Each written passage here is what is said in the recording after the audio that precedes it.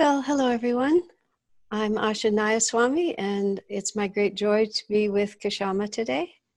And we're going to be continuing conversations with Asha, Millennials Speak.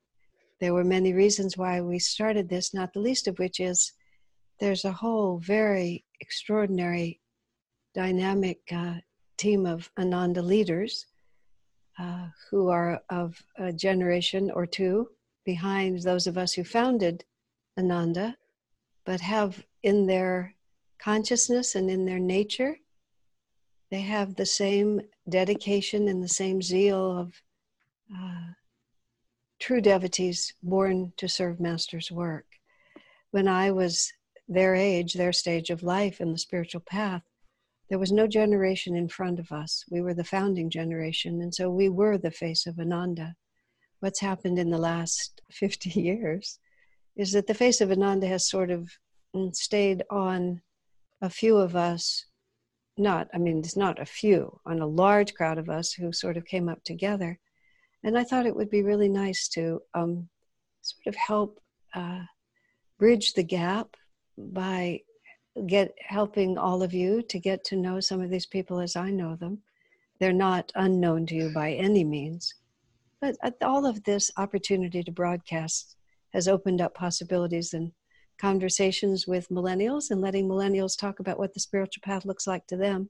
Not only will introduce them to those of you who are longtime Ananda people, but I feel that there are many of their own people, so to speak, their tribe is the way I think about it, who perhaps can discover something about the spiritual path that speaks to their particular life experience through the experience of these souls.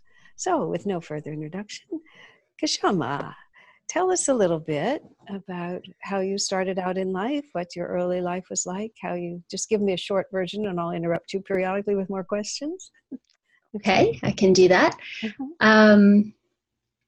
My family actually raised me at Ananda Village. My grandparents were disciples of Paramahansa Yogananda also, and gave the autobiography of a yogi to my parents when I was very small.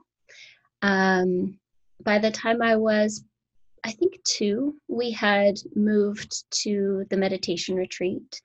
And I spent a majority of my childhood living at various places on the Ananda Village property, the meditation retreat property, and then some of our World Brotherhood colonies around the world. Palo Alto was one of them several times, and Ananda Assisi, and other places like that. When you were a child, were you conscious of the fact that the environment you were living in was unusual? Did you have any point of contrast, cousins or anything like that gave you a point of contrast? Maybe little touch points. Yeah, certainly visiting other family members' homes and things. So it was clear that there was some level of difference. But when you're a child and your reality is mostly what you've known and grown up with, there's a sort of normalcy to it. So I don't think I was as aware of how dramatically different my childhood was from other people's. When did you begin to figure that out? When I was 11, my family, one side of my family moved to Ananda Assisi, and there was no Living Wisdom school in Europe at that time. And so I was enrolled in Italian public school.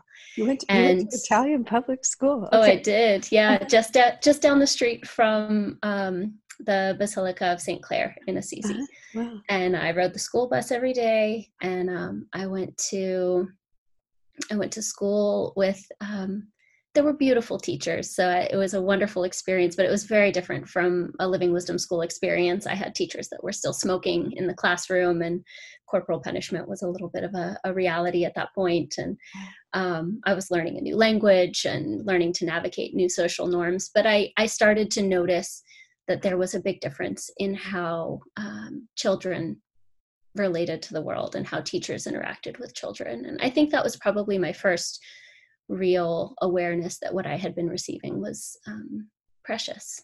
Well, how did children relate differently? How did teachers relate differently? It was more formal. And I think in the sense of not in terms of respect, but in terms of distance. So there's a lot of deep respect that's cultivated in the child-teacher relationship, and there's a level of graciousness that comes from that when there's real respect. And then there's also sort of an artificial line of respect that is based on fear or an us and them kind of dynamic. And so that was a little bit more present. I also was aware that consequences weren't addressed, or opportunities for learning weren't addressed in the same ways. And so when children were faced with an opportunity to learn a really important life lesson, there was a lack of awareness on the side of the teachers that I interacted with in terms of using it as a teaching moment, as opposed to just bringing in punishment-based discipline. So. Well, skipping to the present, I know, I mean, you've been a teacher now for a dozen years. Is that long in the Living Wisdom School system? So even at the age of 11, you were evaluating a teacher's methods of teaching? Is that what you're telling me? I hadn't thought about it like that, but I suppose so. Yeah, on some level. What you just said there almost describes education for life. Instead of using opportunities to teach important lessons, punishment was offered instead. Mm-hmm. Did you feel that was unfair when you were a child, or did you just sort of observe it?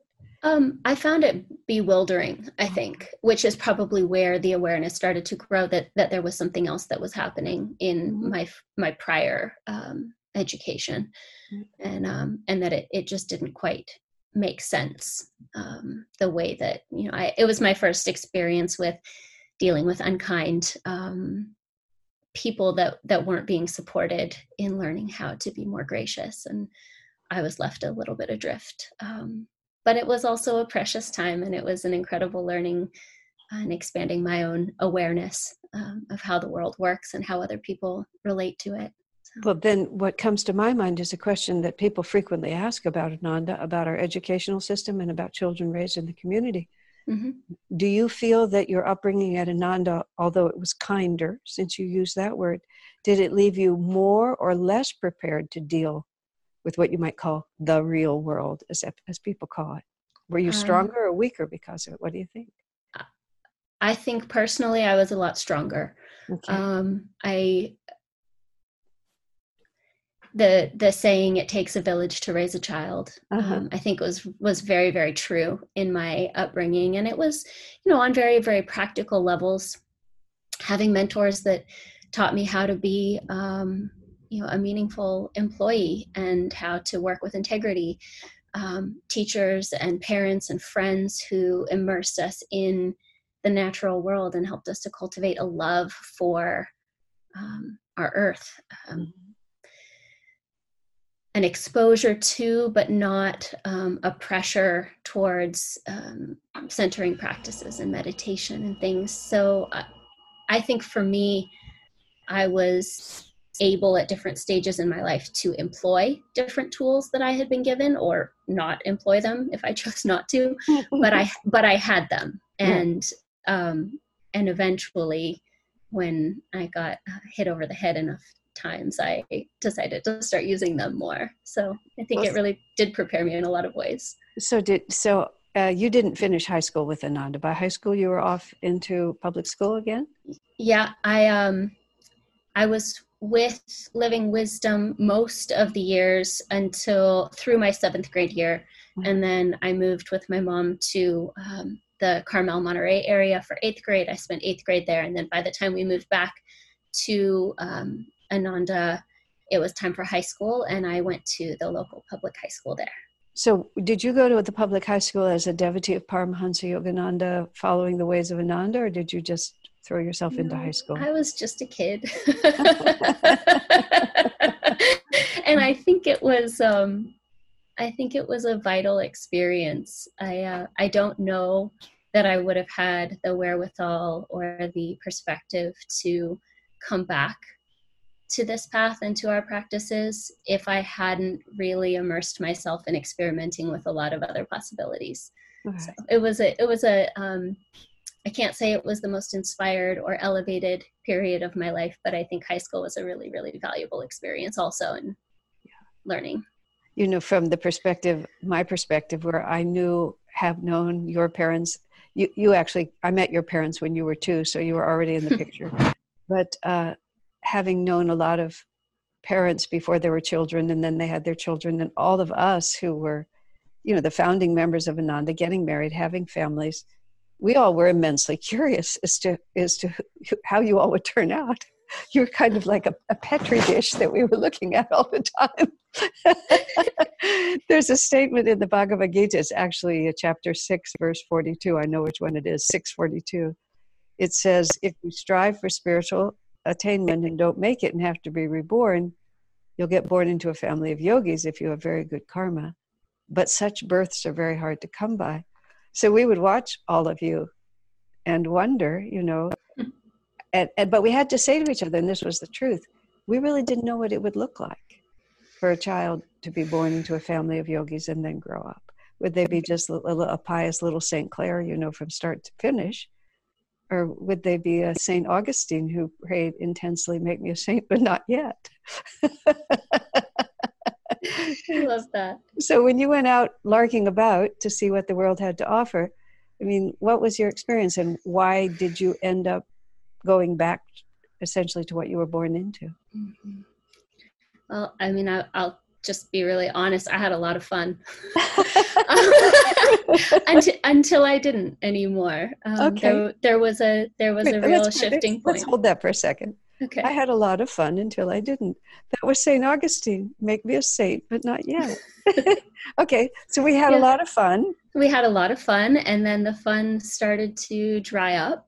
Uh-huh. And I think what I was left with was, on the surface, a world and a life that I thought should be really fulfilling and looked like it was. You know, I was out of school. I had a good job. I was surrounded by friends. I had a wonderful relationship. I mean, all the little pieces were in place, and I started to increasingly feel like there was something missing. And the only way that I can describe it is almost like just a growing emptiness that I couldn't satisfy. I couldn't fill it back up. And my beautiful father kept reminding me of certain practices that I could do, and I would nod and smile and say, "Thanks, Dad." And and then I don't know, little shifts started to happen. I feel like Master, enough emptiness came about that I started to be receptive, and Master just sort of took charge at that point. And then within 6 or 9 months, my whole life shifted. Just like that. Just like that, yeah. And I believe you came to live here in Palo Alto at that time. Is that when you moved here? Yeah, at the end of that period, job was different, home was different, living back in community, learning to meditate again. I'd taken discipleship. I'd been on pilgrimage to India. Just a radical turnaround. How old were you at that point? 24. 24. That's the time when it happens astrologically. A great many people come to Ananda at the age of 24. Not all of us. And a lot of us who are founding members of Ananda are all born within a year of each other. There's a crowd of us.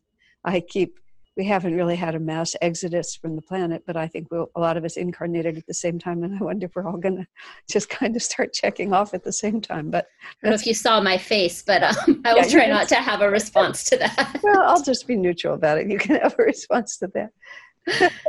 So when you came back into Ananda, let me think how to say it. I mean, actually, I'm going to prompt you, because you mentioned to me once that you did not go back to the community where you grew up, that you came to a different community.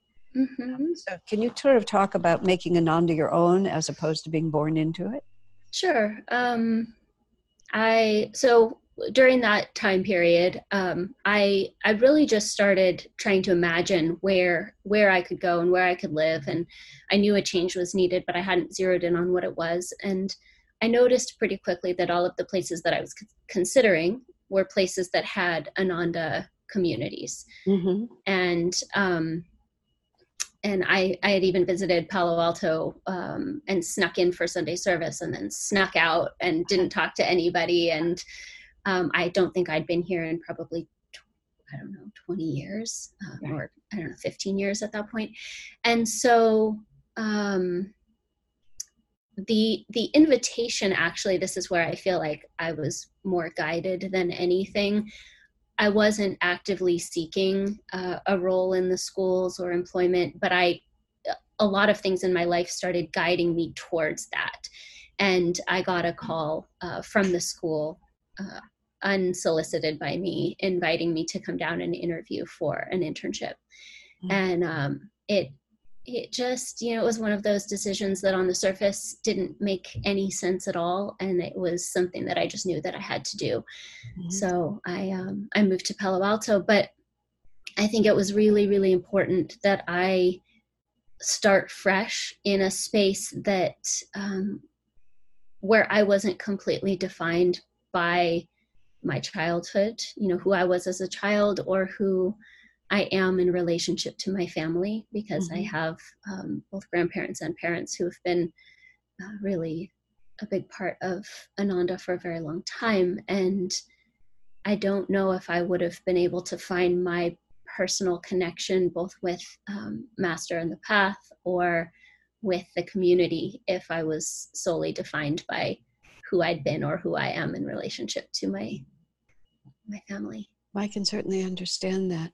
I know that, so you started when you were 24 as a teacher in the Living Wisdom School, and you still are a teacher. Why don't you tell us a little bit about what you've done and what that means to you to be part of Living Wisdom education?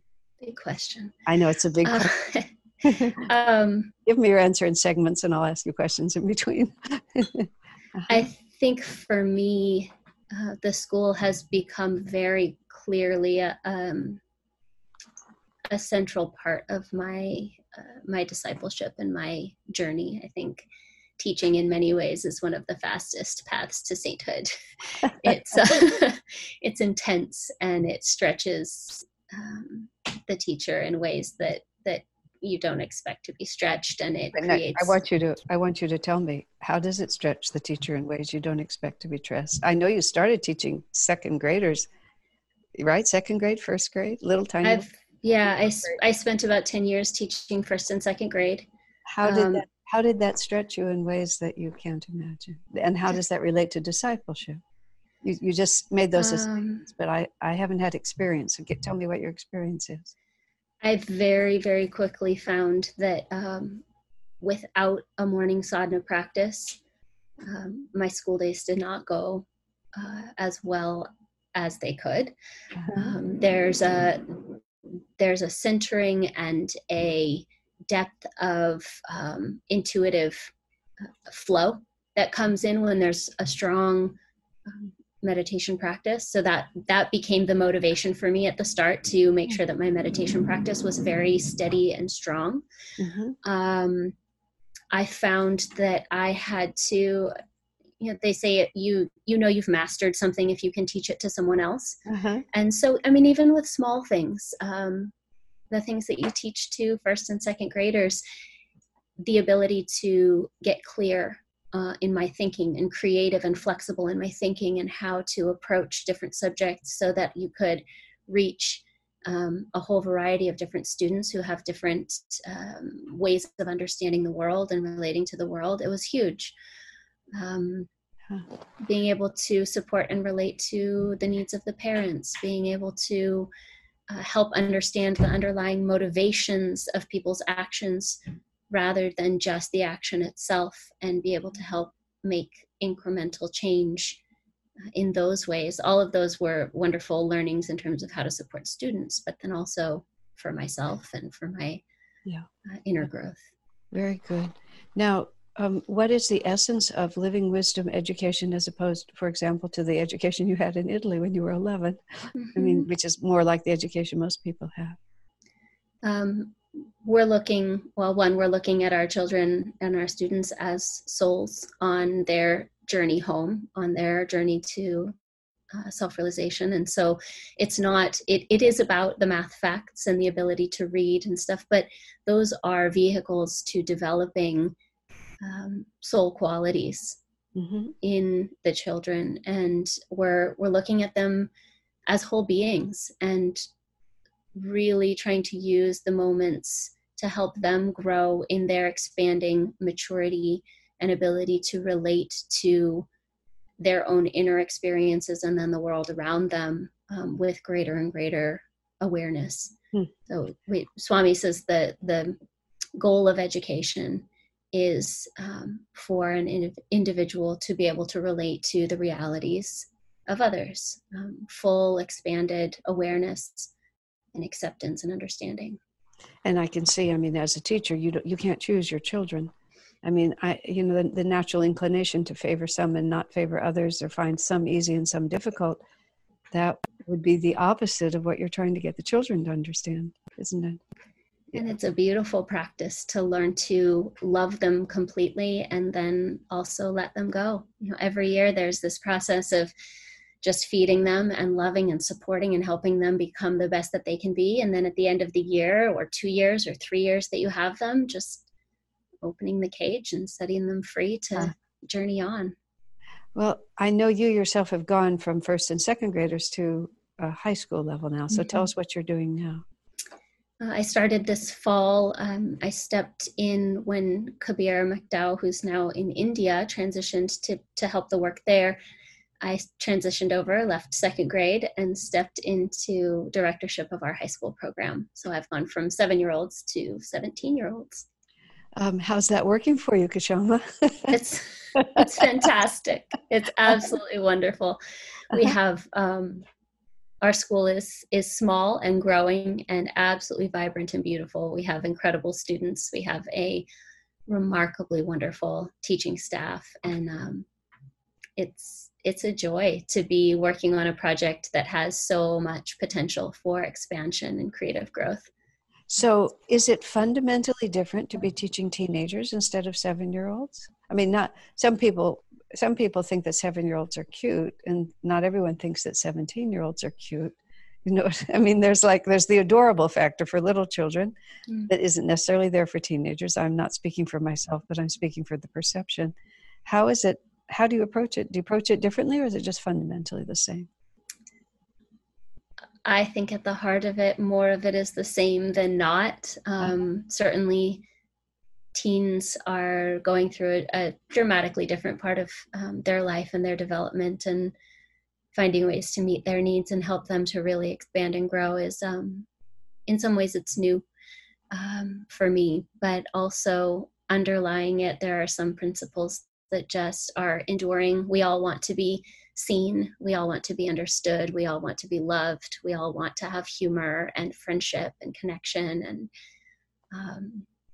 and understanding. So I was wondering, as I made this transition over, how easily I would move from 7 to 17. We have 14 to 18-year-olds in the program. But what I've found is that they are absolutely wonderful and just as lovable and vibrant and fantastic as little ones. Is there though a fundamental difference in the way you approach teenagers as opposed to the way you approach 7-year-olds? Sure, yeah. So I mean, if we look at how the soul develops and the body develops, Swami talks about, and many educators have seen this over the years. There's a progressive development that happens when you're very, very small. The whole way that you relate to the world is through your physical body. Little people touch, taste, they want to run, they want to jump, they learn best through their bodies. And at some point, usually, I've taught first and second grade, so I was always watching this transition happen. 6, 7, 8-year-olds, they start to awaken to a more refined ability to relate to their feeling nature. And so there's a depth of perspective. Friendships become extremely important. Heroes and teaching ethics and morals and things through story becomes a really, really vibrant way for them to learn. And then as you go through so we're looking at sort of 6-year development periods, and there's, flow and flexibility with each of these. But after the body has been the primary focus, and then the expansion into feeling, we move into a time of life when children really need to experiment with their willpower and learn how they can impact and influence the world around them and themselves. And so, I think in a lot of ways, we see this as a time period that's very, very toxic. And we, as a society, are looking for ways of helping support our teenagers and our young people in making healthy choices. But really, at the heart of all of it, they're experimenting with their own capacity to influence their reality. And so the more we can find ways to give them outlets to challenge their will, to give them ways to positively impact the world around them, to empower them to find those avenues, the more healthful they become.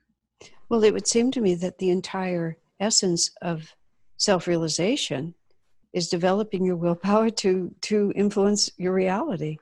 So are they getting, I don't know how to say, a religious education, a yoga education? How would you characterize it? I think what we hold is certainly a spirit-centered education. When you're working with young people, I think this is one area where there are big differences. When you're working with young people, small children, there are certain approaches that activate and open the heart more easily. And with teenagers, especially teenagers that are coming from all sorts of different backgrounds, maybe religious or non-religious households, a society that is very, very highly skeptical of spirituality, religion, things like that. I think there's a level of cynicism that has built up in a lot of our children and young people. And so finding ways where we may not be talking about God, we may not be talking about religion in terms of practice, but the more they get tangible experiences of expansive qualities and an awareness of their innate connectedness with each other, with the world, with nature, I think what we're trying to do is aliven and wake up an inner experience that leaves them with a seed of something to seek out, either immediately if they're ready for it, or later on when they are looking for something. I mentioned at the beginning how my education and childhood very much informed my later life in terms of knowing that there were tools that I could come back to. Right. And even if I wasn't ready to implement them when they were offered, or as fully when they were offered, they were still there, and they were things that I could come back to. So we talk about energy and magnetism. We talk about centering practices. We do a lot of different types of meditation. And depending on the receptivity of the group or the individual, we try to give them a real life experience of what they may want to seek out more in future. I wouldn't call what we're doing a religious education, but I do think it's very much a spirit-centered one. Right, exactly right. It's sort of, it's what you yourself said when I said, how was your life when you went away from your upbringing? And you said it was a great deal of fun. It was. And also, but then it stopped being fun, but then you knew that there was an alternative. I think that just about sets it up. And what you describe with working with the high schools is just that. Let's let them have experiences, and then those experiences will be their guide. That's that actually is the yogic path. The yogic path it's based on my experience. So if you give people experiences, because nobody does anything that they don't really believe in from their own lives, or at least they won't do it very long. Yeah. Well, Kshama, I know we could talk a whole lot longer. We've barely touched the surface. And so we'll see you again before too long. And thank you very much for sharing with us. We're very grateful. Thank you, Asha. This was lovely.